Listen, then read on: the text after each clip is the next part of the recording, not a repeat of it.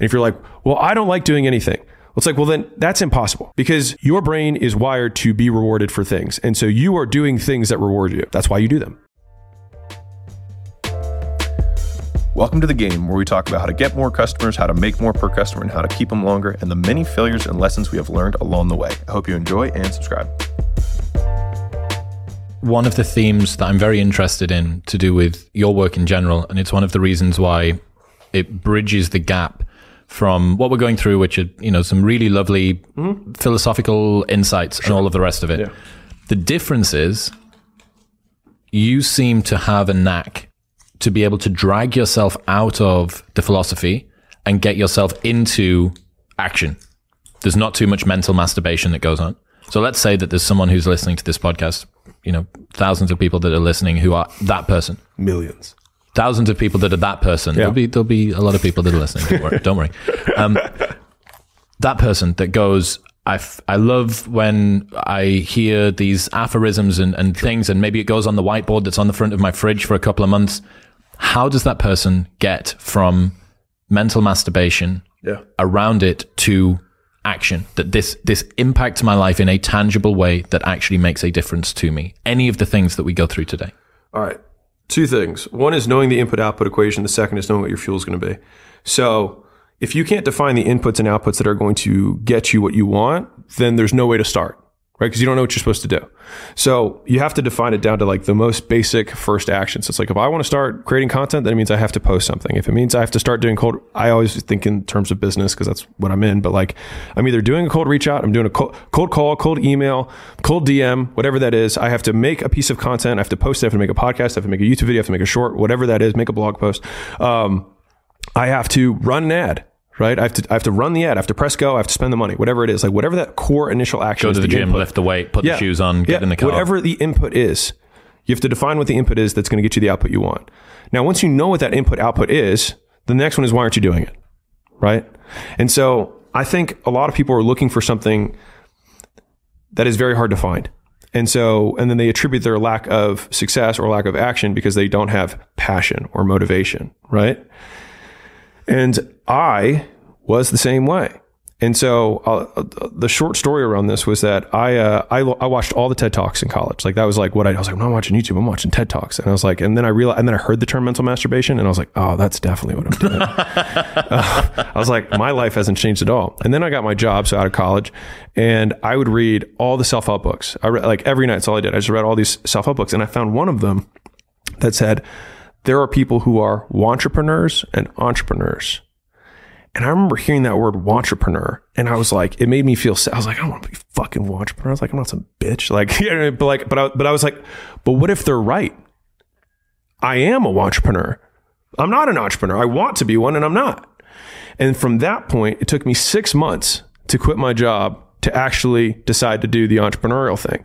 And there are many things that contributed to me being able to leave. And I think a lot of it's not like people are looking for one thing. It might be a big bag of whys, a lot of them, right? That add up together to be above your action threshold. And I think in the early days, people are looking for the big carrot. They want the big vision. They want the big passion, but they don't have it.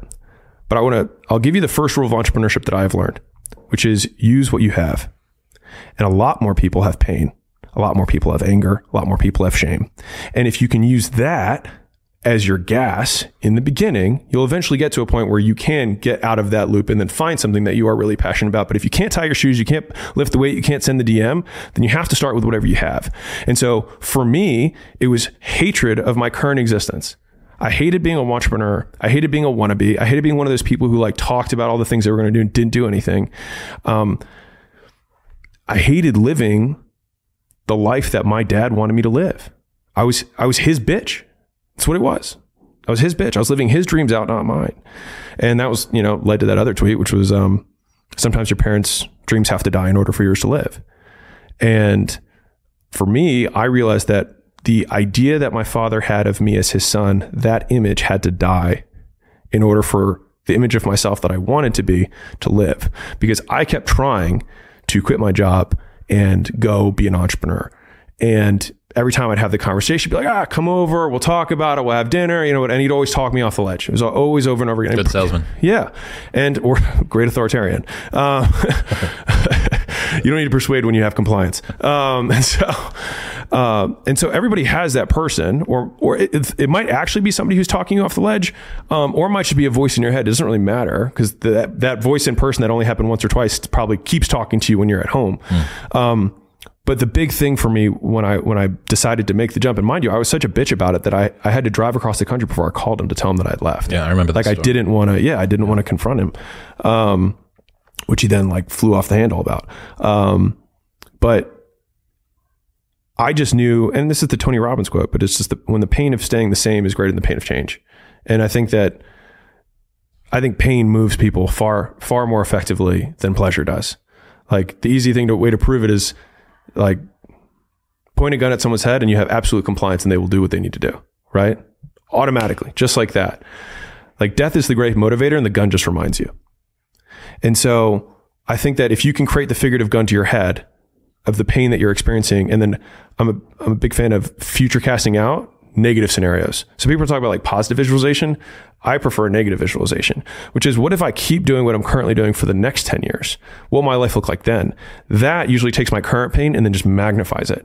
And then that allows me to get my action threshold high enough that it goes over the edge so that I can take that first move.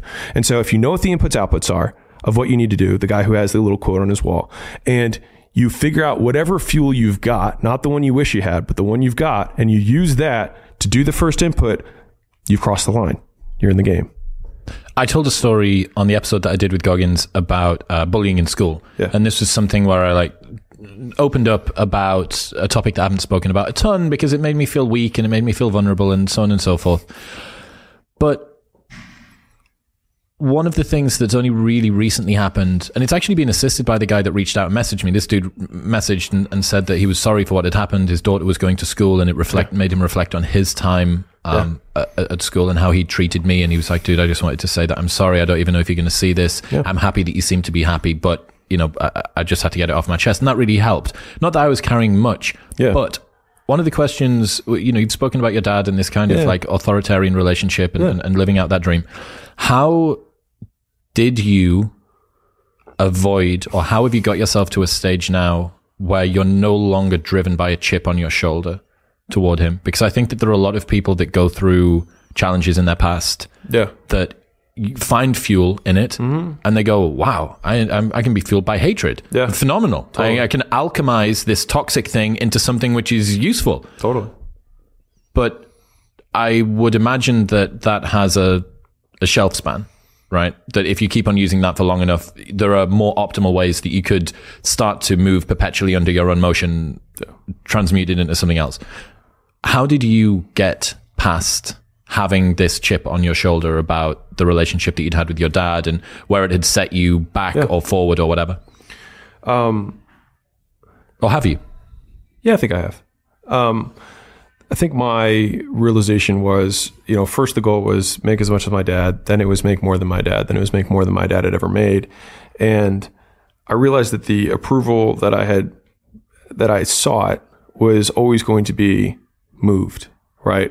I mean, I've told this story before, but maybe not to your audience. But like when my dad and I didn't really speak a ton. You know, we texted, 2-minute phone call. Hey, you're alive. Okay, cool. But that was kind of like for like 5-ish years after I left home to go do the gym thing. And only once gym launch was like printing money. And so I think I was taking home $1.5 million a month at like 27 or something like that. And he gave me a call out of the blue, and like my dad doesn't like cold call me. And so I'm sitting at dinner and I step outside and he says, hey, you're going to want to sit down for this. And I was like, okay. He's like, I'm sorry. And I was like, about what? And he was like, everything. And I remember in the moment actually feeling nothing and thinking that was curious, and then being like, okay.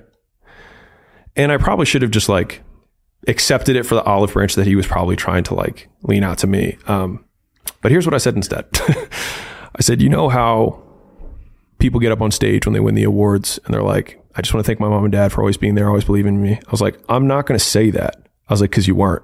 and you didn't believe in me. And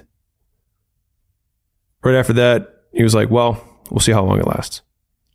And so it was after that phone call that I realized that everything that I'd done to that point was to try and beat him at his game. Because everything my dad cared about, and not everything, he's a good guy. Like, we're fine now. But like when I was growing up, and it's fairly common in most foreign families to be very like money driven. And I always knew that kind of subconsciously, and he would never say this, but like I felt it because whenever he introduced somebody, he'd tell me how much they made immediately. He'd be like, this is John makes this. Like, this is Bob, he makes this. Like, it was just like the worth and the name was like immediately tied together. And so I realized that I was trying to win his game rather than playing my game. And I think when that happened, it was the same instance of kind of like the blame finger, but just at a different level of saying like, okay, well, I don't blame my dad anymore, but I'm still playing his game. And so I'm winning not my game, I'm winning someone else's. And so I think when I was like, okay, well then I have to define the game and the meaning of the game that I want to play, I have more responsibility now because I have to define the rules of what matters most to me, et cetera. But that was where I feel like I got, and maybe there's more that I'll unpack later, but that was kind of the next level, at least for my awareness of how I perceived what I was going after. Do you remember I think you spoke about people that break the law in an attempt to make money. And you said, we sacrifice the thing we want for the thing that's supposed to get it. So we sacrifice freedom for money in the hopes that the money will give us freedom. Yeah. Downstream from that, this is one of the best things that I learned for all of last year. And you created the framework and then I filled it in. So I talked about the tension between success and a desire to feel like we're enough. Mm-hmm. I think that this speaks to what you're on about here. Success is a strange thing. Presumably we want success because we think a more successful life will bring us more happiness, meaning and fulfillment.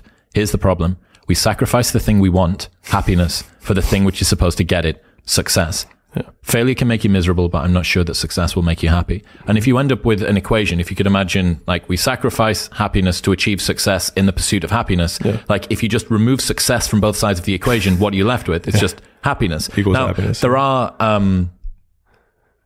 we can't deny the fact that we're statesful beings, that we require external validation. We can't just, go and live in a cave and in peaceful bliss and all the rest of it. Like, there are things that we need to do, but I do feel like a lot of the time we overclock our lives with regards to success and the pursuits that we go through in an attempt to do this.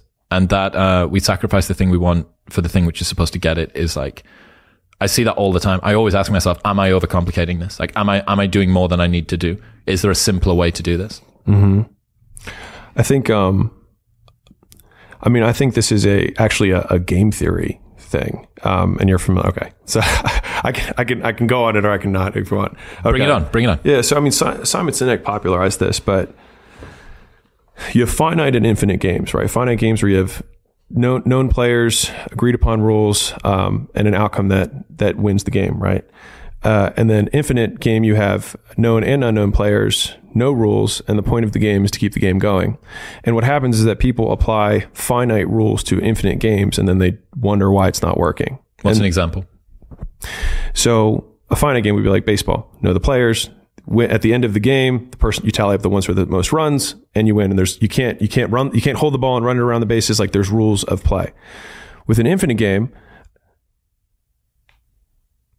the Vietnam War isn't a simple example that Simon Sinek gives, which is basically the U.S. lost the Vietnam War because they were applying a finite structure, which is we're going to win this war, and the Vietnamese people were playing an infinite game structure, which is we're going to stay alive and keep fighting. And as long as someone is staying alive and keeping fighting, they will beat the person who's trying to end something. And so the infinite frame always conquers the finite. And the thing is that most of the games worth playing are infinite.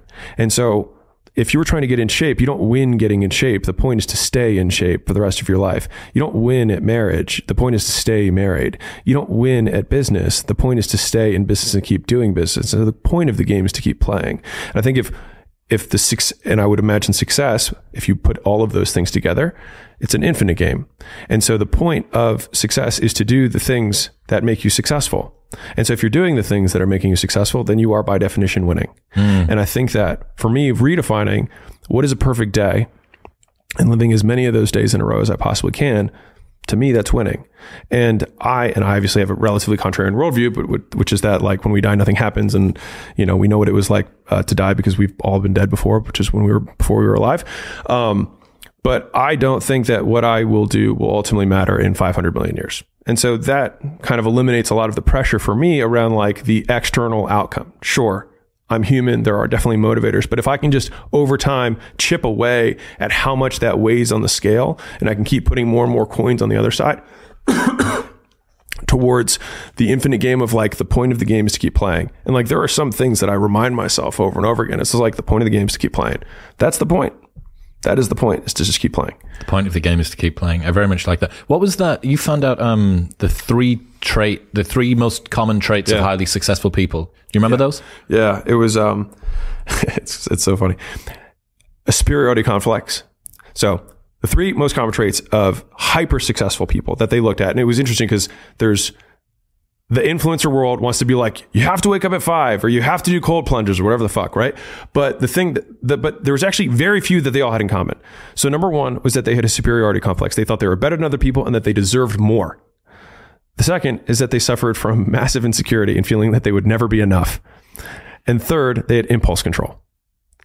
And so you've got this combination of people who are like, I want to do this big thing. So this big toward thing. And they've got this big away pain that's like, I'm never going to be enough. I always have to do more. And then they have impulse control that keeps them focused on the goal without seeing the woman in the red dress or getting pursued by her. And that like, so it's like shoot high, have a big thing that motivates, like have a big tiger behind you and stay on the path. Have you ever heard Jordan Peterson talk about that study of starving rats in a tube with a spring attached to their tail? No. Fucking brilliant. This is what you're talking about. So starving rats are placed into a tube. Yeah. And they have a spring that is attached to their tail that can measure the force that they pull at. Yeah. And that's a proxy for desire. Then they waft the smell of cheese in from the front of the tube and the rat pulls and they measure how hard they want to go. And you think these rats are starving, they would be pulling pretty hard. Then they do another iteration of the study. This time they waft the smell of cheese in from the front, but they waft the smell of a cat in from behind. And the rats pull harder. Yeah. And what's the lesson? That you not only need to run towards something that you want, but you need to run away from something that you fear. Yeah. Now the problem, and this is, I like superiority complex, crippling insecurity, impulse control. Right? Yeah. I like that. The problem is, the people who we admire the most due to the most success in the real world don't necessarily have the most admirable internal states. That, to me, isn't necessarily the most peaceful, blissful way to live your life. Mm-hmm. What does it say that, especially in the modern world, we revere the people who have external accolades of success, and yet the three most common traits of these super successful people lead from a place which is almost objectively miserable? Unadmirable. Right. Yeah. How do we square this circle? I think it's just, what are we solving for? So, like, I mean, a lot of people, I love watching Last Dance, which is Michael Jordan's, mini docuseries. Phenomenal. Yeah. Unbelievable. I think most people could see him there and be like, I don't know if I really envy this guy's life. Like, he still seems like pretty upset despite being a billionaire, despite all these, these other things. And so I think that if like, what are we solving for? Like my closest friend, Dr. Kashi, he has a statement because he coached Olympic teams, and he was like, champions are broken. I was like, huh? He's like, people look at champions and try and find something that champion has that they don't have. And he's like, but it's not that at all. He's like, they lack something everyone else has, which is an off button. They just don't stop. And at the end of the day, like if we're optimizing for outcomes, then the most broken person will win. The person who has the absolute biggest, desire for achievement, the absolute biggest fear or pain that they're running away from, and the hardest impulse control. Now, impulse control, most people would agree is a good thing. The other two, not as much. And so what are we optimizing for? What problem are we solving? It's my favorite. It's probably the number one most frequently asked question that I ask to our portfolio companies whenever we're about to do anything, which is, what problem are we solving? If the problem that we're solving is that I want to be content, well, there's a lot of ways to do that. And you don't need to do all these other things. If the problem you're solving is that you want to be the richest man in the world, well, you're going to have a lot of superiority complex. You're going to have a lot of crippling insecurity, and you're going to have a lot of impulse control, and you're going to have to wait a long time. There's a quote from Jason Pargin that says, accept that all of your heroes are full of shit. Your heroes aren't gods. They're just regular people who probably got good at one thing by neglecting literally everything else. Yeah. I agree with the statement. Fucking money. It's just so interesting to me. I've been thinking about this to do with Billy McFarland. Let me just get this in. Hit it. And that's okay. Because if they wanted that, then that's the problem that they're solving for. Like, I get criticized all the time for work-life balance. People are like, well, you don't have any hobbies, Alex, and you don't whatever, right? And I'm like, I don't fucking want any. So why do I have to sacrifice things that I would prefer to do things I don't want to do to satisfy your objective measure of what you deem as work-life balance? Why? So that's what this is where you were talking about. Was it optimized for the outcome, or what's the metric of success? That you were saying, like, what is it that people are optimizing for? Right. It seems to me that you have stepped back and decided axiomatically, this is the thing that I'm optimizing for. That I enjoy most doing. Yes. I enjoy playing the game. And so everything I do is about the game. Yes. My podcast is called The Game. I draw pictures all day about business. I write books about business. I make content about business. And I spend the rest of my time. I've never seen a picture. Oh, dude, $100 million offers. Zillion pictures in there. Oh, are they done by you? 100%. All of the drawings are mine. And $100 million leads has like 100 doodles in it. Yeah. Isn't it? Oh, yeah. Are you any good? Are they nice? I think so. Are they cute? Yeah. They got little animals in? Yeah. If they don't have animals in, I'm not going to look at them. Oh, there's little bag of money, big bag of money. Like, that's how. Nice. Dead serious. Sweet. But no, but like, and I spend the rest of my day doing business. Yeah. And so it's like, well, why don't you garden? Because I don't care. Here's the other thing, right? I always talk about this. Steffi Graf, one of the greatest female tennis players of all time, and she gets tested when she's 10 years old, 11 years old, and she's in some tennis academy. And they gauge the players on two criteria. Uh-huh. They gauge them on desire to train and skill set. All right. And she was 10 out of 10 on both. Mm-hmm. So, okay, not only has she got the raw materials to make a phenomenal tennis player, but she'll outwork you, and to her, it won't even feel like work. That's fucking terrifying. Yeah. And that's why I do think for the people that look at yourself and say, Alex is on a road to burnout, it's because you are using your theory of mind about how you would feel if you had to work as much as you do. Yes. But okay, what is the thing that you can do longer than anybody else, and to them it looks like work, and to you it looks like play or feels like play? What would that be? Oh, well, for me it would be computer games or knitting or rock music or whatever it is. It's like, okay, so imagine if you just got to do that all day, but instead of it being rock music, it was fucking business. Yeah. Someone commented the other day, was it you're sprinting on a treadmill? They were concerned that the pace that the show is going out at was going to cause me to burn out. And in retrospect, in 5 years' time, I might go, fuck yeah, I was moving too quick. But I don't think that. Like, I work at the pace that I like to work at. And I also like to see where those limits are. And that's exciting to me, to go, okay, just how much harder can I go here? And then again, you've got to temper it with, that's burnout. Like, that's just the beginning of it. And you only know that after you've burned out 30 times. But it's trite to say after Atomic Habits by James Clear, right? But the intersection of like what you love to do, what you're good at, and what you can be paid for is like slap bang in the middle of it. Slaves worked all the hours they were awake for their entire lives. In American history, in Egyptian history, in the rest of the world that had slaves, which is most of the world at some given point. I think, like, if they can do it, so can I.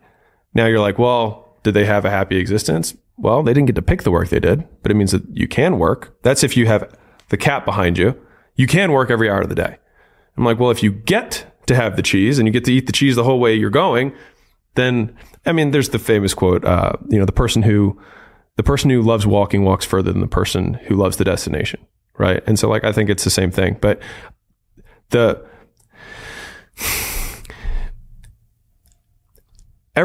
so many people want to project their idea of what they think your life should be like onto you. And it's just completely irrelevant. It just doesn't matter. Like, if all I did, if I weren't married, right? Because people are like, okay, well, he is married, and like, I am in shape, but I also just like working out. But if I didn't have either of those things and all I did was work all day, more people would talk about the work-life balance thing for me than they currently do. And who cares? I fundamentally am like, you are going to die and you're not going to matter. And I'm going to die and I'm not going to matter. So why do I care about what you're going to say when you're not even going to show up to my funeral? Who gives a shit? What is it that you're taking an enjoyment from then? The one step deeper than this, there is something that you're optimizing for. Oh, I love the reward. What reward? The micro rewards I get every day.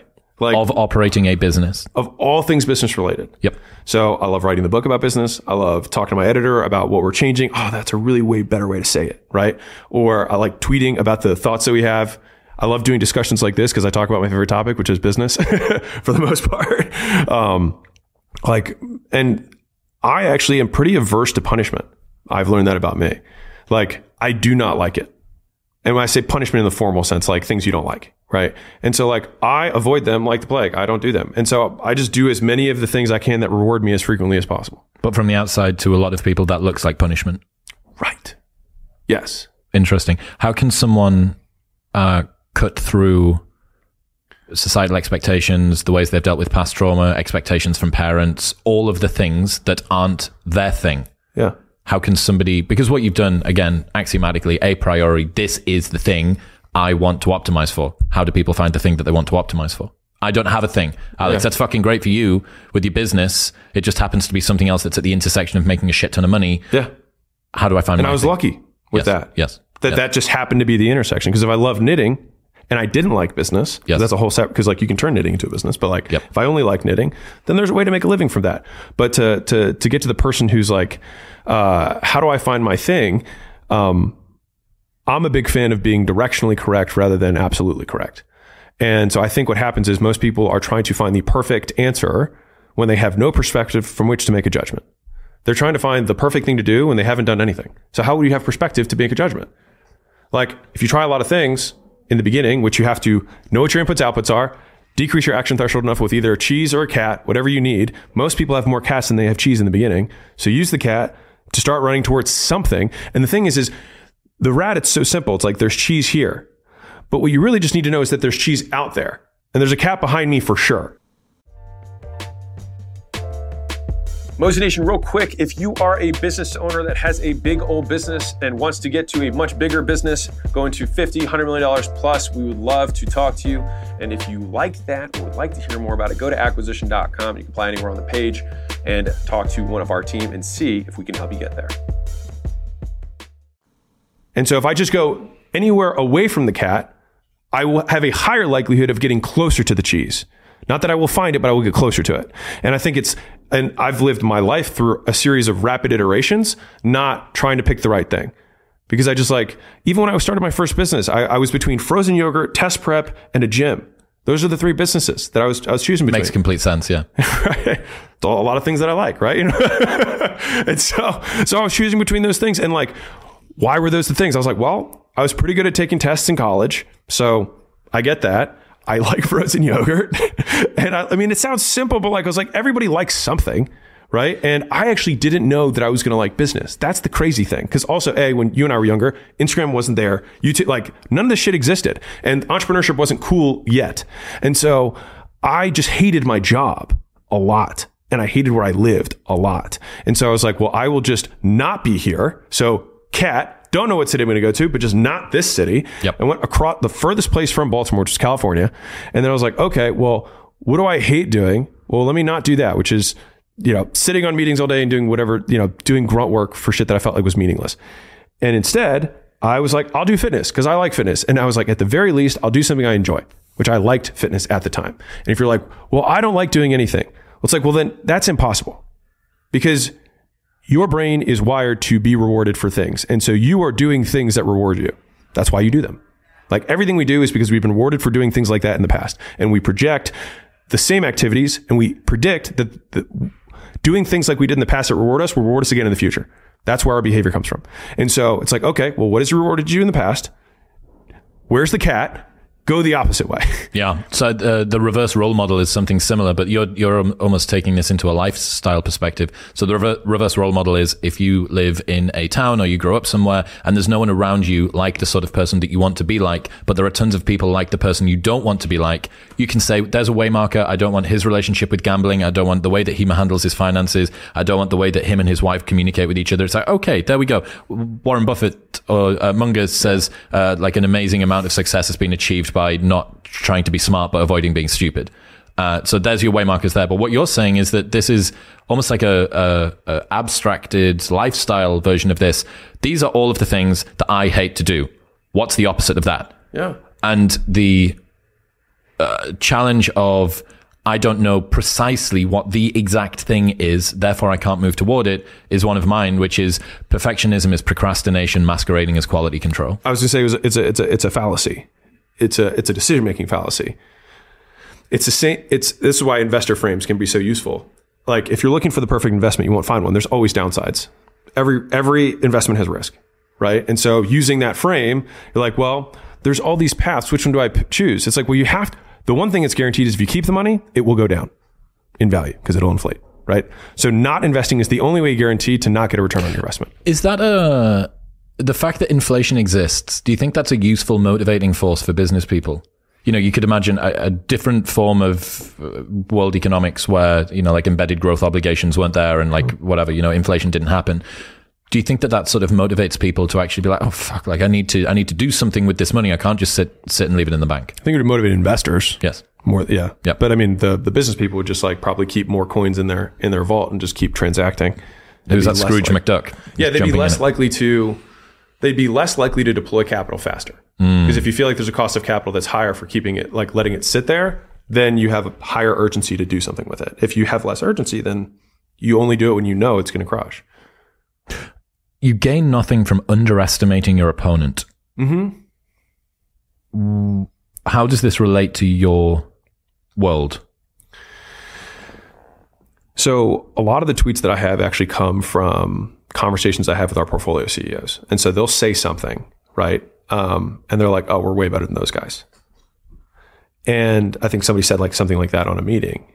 And I just thought about it and I was like, what a stupid thing to say. I was like, you gain nothing from that statement.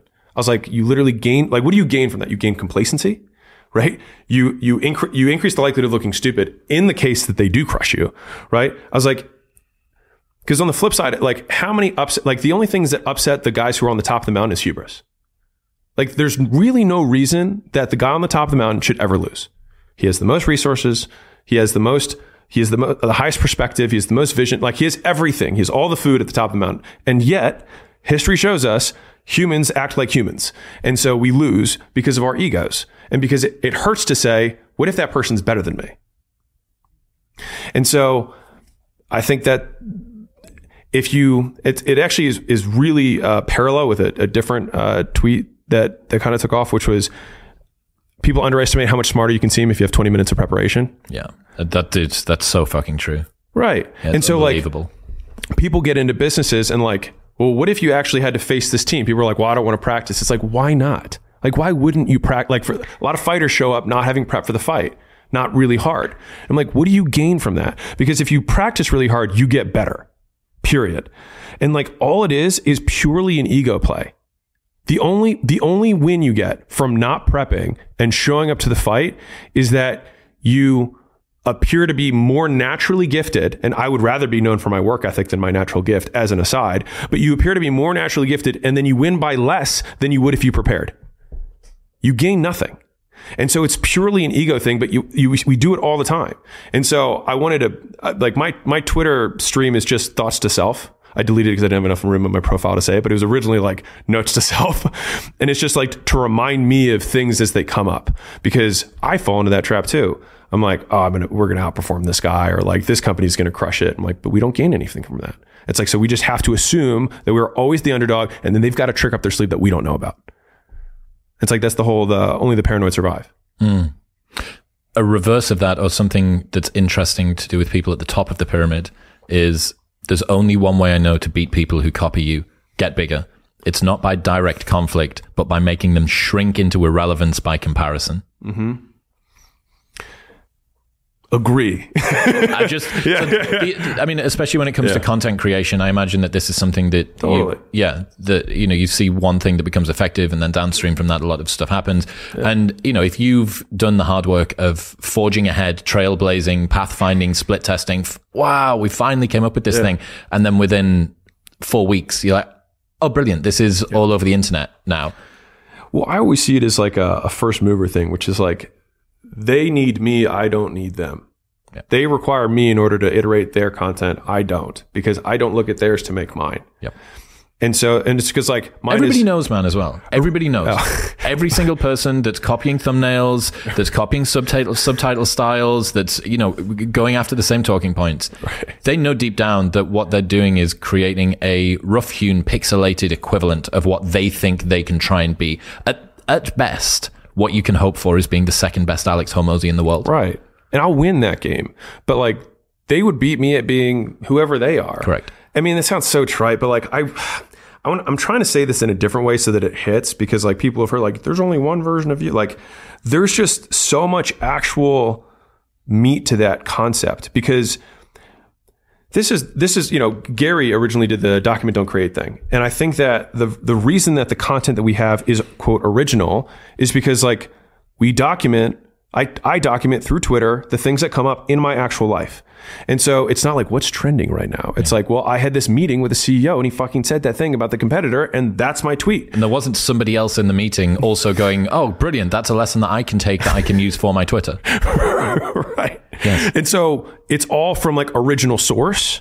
And if everyone else, like, and this is on the flip side, if you're the person who's doing this, like, you need to find what your original source is of content, because like you will always be second, or second, you'll never be first is really the statement. And like, at least for me, if I'm playing a game, I want to play for the long haul. And the point of the game is to keep the game going. And if you want to keep the game going, then you can't be dependent on someone else.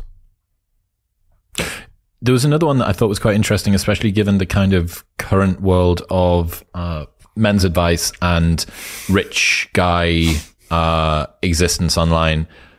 More people stay poor because of their egos than get rich off them. Yeah. At the moment, it seems like egos are being valorized on the internet, especially among men's advice. Yeah. How is it that more people stay poor because of their egos and get rich off them, if there's a bunch of examples of people with seemingly big egos that also have money? I think that's what's the fallacy? Whatever the cognitive fallacy for what's in front of your eyes. I think there are far more people. Was it availability bias? There you go. Yep. I think there are far more people who are successful and significantly more successful than the people who are visible on content. And I would say many of those people aren't actually that successful. And so if we're looking at the objective measure of success as like net worth, just for the sake of this conversation, there are far more people who are rich and anonymous than there are people who flaunt their Lamborghinis that they rented for a day. Now, if you really think about the influencer world of business, there are not that many guys who actually like are really in the game. Like most of those guys sell something from their platform about building a platform. Like that's 90, not even 95. It's probably like 98, 99%. And so there's only like a very small select. And to be fair, those guys are all pretty humble. Like you look at the Garys, you look at the Andys, you look at the Tom Billy, like these Ed Milet, like like the guys who have become in the business space, like they're not particularly egotistical guys, and it's usually because they know what hard feels like, and they know what it's like to be inadequate over and over and over again. Because you only can be inadequate if you go to another level. If you feel amazing, it's because you haven't moved up. Does that mean that if somebody wants to be successful and they feel like they've still got an ego, that they need to do some work on dissolving that? I think they just need to do harder things. Like you need to fight harder opponents. Like because the only way winning that in this little pool. The only way you can maintain an ego is by believing that you're a big fish in a little pond. Right. Or a big fish in whatever size pond you think it is. And if you're a big fish, you're not in a big enough pond. It's totally delusion. It's hard to comprehend. Like Bezos, if you've heard any of his interviews, seems like a very humble guy. But like you could have 100 billionaires in a room and he is worth the same amount as them. And then if you had each one of those billionaires is 1,000 millionaires, he's still worth the same amount as 1,000 millionaires and him. So like, there's just levels to it. And I think the moment you get to ego is the moment you stop growing, because you feel like you beat the level, but you just keep repeating the level rather than moving up, because there is a harder boss and they just haven't faced it yet. I suppose it's an easy way, if you were going to a karate class, but you decided instead of going to the adult one to go to the one that's under 11s, and you're going to kick the fuck out of all of these. Yeah, and you video it, and you're like, look at, and it just happens to be that they're the same size as you, and like, just imagine they're like dumb on the inside, but they're adult size, and you're kicking the shit out of them. It's like, yeah, do it to Jones, right? Like, not going to happen. Yeah. And so, like, I'm going to say this. Go ahead. I'm just trying to say this the way that I take this the way I mean it. I get comments from people who are like, love your humility, Alex. And like, I don't think I'm that humble of a guy, being real, at least internally in my own head. But I am reminded daily of my inadequacy. on the business game. Because like right now we've moved up a level in terms of like now we're doing deals. Now we're investing in companies. We're taking on big risk. We're writing checks, like another level of the game than just owning one. Not to say that owning one business and growing it is not hard. It absolutely is a different kind of hard. But like I'm getting into this game and I'm absolutely the small fish. Like Warren Buffett made $90 billion on the trade he made in Apple in 2020. One move, right? And so I'm like, I am entering into a game. Like, how could I say that I'm good? Like, even if I was exceptional, it's still going to take 20 years to prove it. So like, I can't say anything. And by that point, I'll probably have other guys who are fucking titans at that point to remind me of the fact that I'm not as good as them. So in your estimation, is the presence of an ego something which artificially limits the size of the vision of how high you want to climb? Yeah, 100%. And because you can't both say that you cannot admit deficits and say you're awesome at the same time, in my opinion. Like, I can't say like, I suck at all these things and then also be like, I'm the best. Like, you can't do it. You either like, you suck at all these things. And I think it's the Dunning-Kruger effect, which is like, the more you learn about something, the more you realize you don't know. And so I think that if you have a tiny subset of things that you are studying and a tiny subset of people you're comparing yourself to, then it's really easy to feel awesome about yourself. But if you compare yourself to, I compare myself every day to Warren Buffett. And like, him and Munger are like my heroes, mostly because the way they lived life and what they like, just everything about the way they lived is something that I just love. And like, I have Buffett's net worth by age tracked, and I have like mine tracked, and I'm like, all right, just gotta stay above that line. And are you above it? He's got a big line at the moment? I am right now, but like I had like his world was different. Yeah, like Warren didn't have Warren to learn from. Yes, very interesting. It's we spoke about this at the very, very start, where you were saying you have the opportunity of using the blueprint that has been laid down by me. Yeah. Like, if you've got nothing to lose, do the me thing. Yeah. You have all of the mistakes, all of the failures, and all of the successes. And there was another one where you said, the rarer you are, the rarer the people are who share your perspective. In this way, the greater your success, the fewer people you can share it with. And I was playing with this quote from Alain de Botton from the School of Life for ages, which was, loneliness is a kind of tax you have to pay to atone for a certain complexity of mind. And I'm really not sure, because since I've been in Austin, the complexity of mind thing, that hasn't stopped, but the loneliness changed. Mm-hmm. And I figured that was a big function of change of environment and maybe like whatever, embracing or acceptance of what was going on.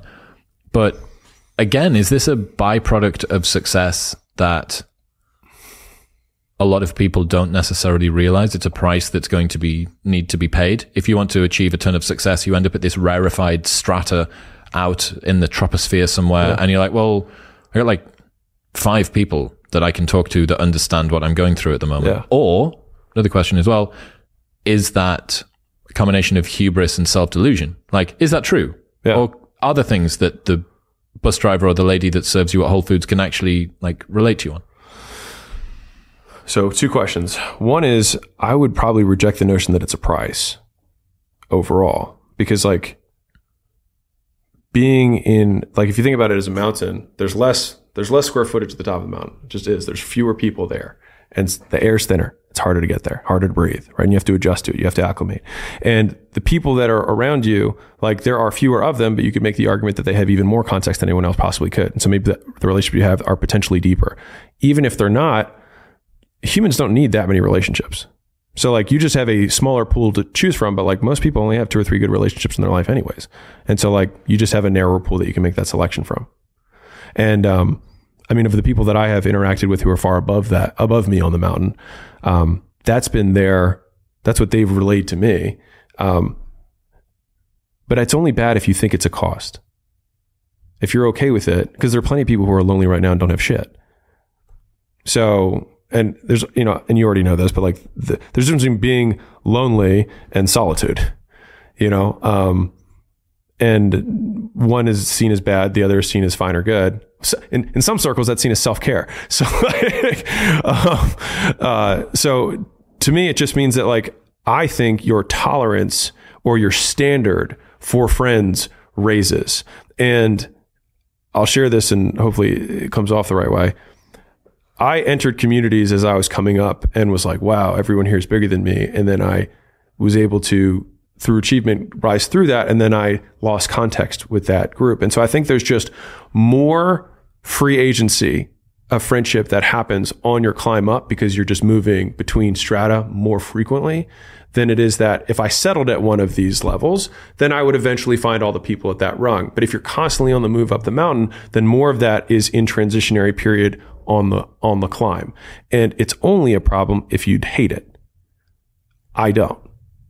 What don't you hate? You don't hate the fact that sort of people come and go, that some of these relationships are kind of transient? Yeah. It just doesn't bother me. Because I think it's like a should statement, which is like one of my big things. It's like, why should I? Why does it have to be? Why must it? Doesn't must anything. It just is that way. And that's fine. Talking about social media, we mentioned this earlier on. What are your predictions for the next 6 months to a couple of years in terms of what you think is going to be big, any focuses or any interesting trends that you're noticing at the moment? I will state first off that I'm not a social media expert by any stretch, but just, I think AI is going to be the main driving force behind the future of social media. And I don't know how we're going to deal with it. There's already the deep fakes of Rogan doing entire podcasts with Steve Jobs that are going out there. And the entire thing is both created and recorded with AI. And so I think it'll be really interesting because right now it's still not as good as the best creators, but in a few machine generations, it'll make the best content every time in seconds. And I'm not sure what's going to happen. I think I know the verification check mark is going to matter more. It'll change in its meaning. Right now it means status. In the future, it'll mean real person. So that I'll make that prediction that the verification of bot versus human will become more important in the future. I can make that prediction. And that there will be more AI generated content in the future than there is today. And how we respond to it, I don't know. It's scary to think that what we basically had for the last 5 years or so since the algorithm started to get really tight is a 3-way feedback mechanism from algorithms designing better delivered content to users. Mm-hmm. It also nudges the user's preferences so that they are easier and more predictable to predict. That 2-way street was something I learned from Stuart Russell, and it's fucking amazing. Everybody needs to understand that. It's not just you programming the algorithm, it's the algorithm programming you. And it's one of the reasons that it explains increasing division and extremity. Because if you are far right or far left or super whatever or super the other thing, it makes you way easier to predict. And that's a byproduct of any algorithmic optimizing function. And then the third element of that is audience capture by the creators, because they are the third element of the creation of the content, right? That they go, how well did that perform? We'll red meat that a little bit more and a little bit more and a little bit more. And then you end up on your knees like cooking for the audience, right? Yeah. The fourth element of this is going to be then you are able to algorithmically create content that understands the back end of the algorithm, that can nudge preferences and can get feedback and all of that. I mean, that to me is, fuck me, if we think that, like the degree of overbearingness that social has on our lives at the moment, like that's a very, very big deal. Well, it could cut out the middleman, the creator being the middleman, and then it just becomes a vertically integrated platform that creates content on its own using AI and just feeds it directly to the audience. That's what I said. As soon as those the AI images of hot girls came out, and then ChatGPT, you go, look, like OnlyFans, you're no longer an agency, you're now a tech company. That should be the move that you make. Every single person should have their own curated wifey girlfriend online, and that's what that's your thing. Like, and it would be infinitely scalable. The perfect dirty talk, completely curated and twiddled to your specific whatever it is. But that doesn't bode particularly well for how much limbic hijack and freedom people have from social media, because it is only going to become more and more compelling, which isn't necessarily a good thing. I mean, good, bad, no idea. I think there will probably be a little bit of a counter movement of people who want to do more things in person. Make social media human again. Right. Well, an interesting thought experiment that I had, I was like, because we've taken some things, and I do think AI is going to happen, but like as in it will continue. But I was like, we accept all technology as inevitable. And I was thinking about this, and I was like, has there ever been a technology that humans have created that we were like, nah, we shouldn't do this? And I thought about it. I was like, there is one. Nuclear bombs. We all were like, I think it's better if we don't. We should just not do this. And everyone just like agreed. We're like, we're not going to do this. And I think the rate of AI, how disaggregated it is, like will prevent that from happening. But I just thought about that as like, there hasn't been any other technological thing that I've seen besides nuclear bombs that we all together were like, this isn't good for us. Have you seen how tabletop genetic sequencing machines work? No.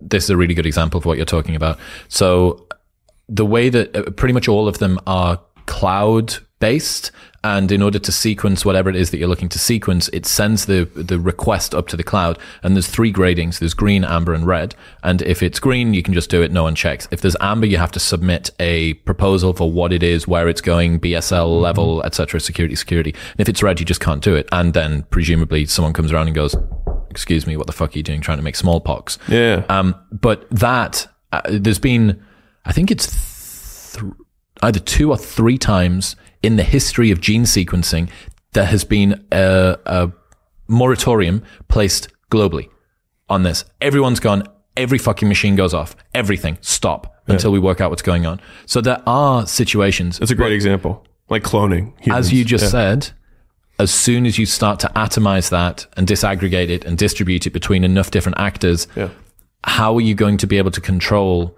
and the other thing is, with genetic sequencing, the kind of machines that you need, the hardware is complex. Yeah, it's expensive and it's rare. Yeah, the hardware is not complex. Anybody can code, and the reward is everything. It's the world. It's the world. It's domination. It's money. It's success. It's all of those things. This is why I don't know, man. Like the techno optimist thing. Ever since I read Superintelligence by Nick Bostrom 5 or 6 years ago, I just don't see an AGI future where stuff doesn't get fucked. I don't know whether we get the general bit of AGI, super AGI is like still up for a big part of debate. But if you end up creating this very strange world in which everyone's limbically hijacked with their own personal news feed of like perfectly, you remember Cambridge Analytica and the those scandals around the Hillary Clinton ads? It's like, I know your preferences and we're going to create these perfectly done ads. It's like, okay, I mean, the ads were still created by a human, and it was still, you were bucketed into a content with other men of this age with these interests in this area with these voting habits. Imagine if every single news feed, not just post, news feed was perfectly curated to maximize time on site. It says, hey, Chris. Like that's the first line of every ad. Yeah. Crazy. Yeah. Wow. Yeah. But it might just be the same as email. The first time there was personalized email, all of a sudden you stop becoming responsive to your own name. So like, I think there'll be push pull, on that stuff, but, I'm with you on the AGI long term, as a weird thought experiment. If you think about what God looks like in terms of most definitions, they're like an omniscient, omnipotent being. And I think we're just creating that. Like, what does AI know? It knows everything, right? What can it do? Everything. Immediately. Like, weird. Usually God would be benevolent. Yes. Rolling the benevolence in there might be good if we could. It's God's long-term benevolent. But short-term sometimes mean, you are true. There's definitely wrath. Yeah. In almost all faiths. What are you working on now? What can people expect from you next? $100 million leads, which is the second book in the $100 million series, is going to come out this year. So that's exciting. We will be done the edited final draft within 7 days. So I'm like, it's been we put in 3,500 hours together, my editor and I, combined over the last 2 years doing it. So it is the first 4 to 6 hours of my day every day. Like before I came here, I was editing the book, and that's what I did yesterday, and that's what I did before. So that it could be really, really good. And so that's the big creative side of me is the book. It'll be 99 cents. There you go. I get 33 of that, by the way. Yes. Yeah, right. I'm gonna get rich. And then the rest of my life is all about deals. It's just we've got some really interesting companies that we're investing in. Very, very pumped on that side. So yeah, if you've got a $1 to $10 million EBITDA business and you would like a growth partner, go to acquisition.com. You can let us know. Dude, I really appreciate you. I really, really enjoyed this today. It's been cool to come and see. Dude, thank you for having me.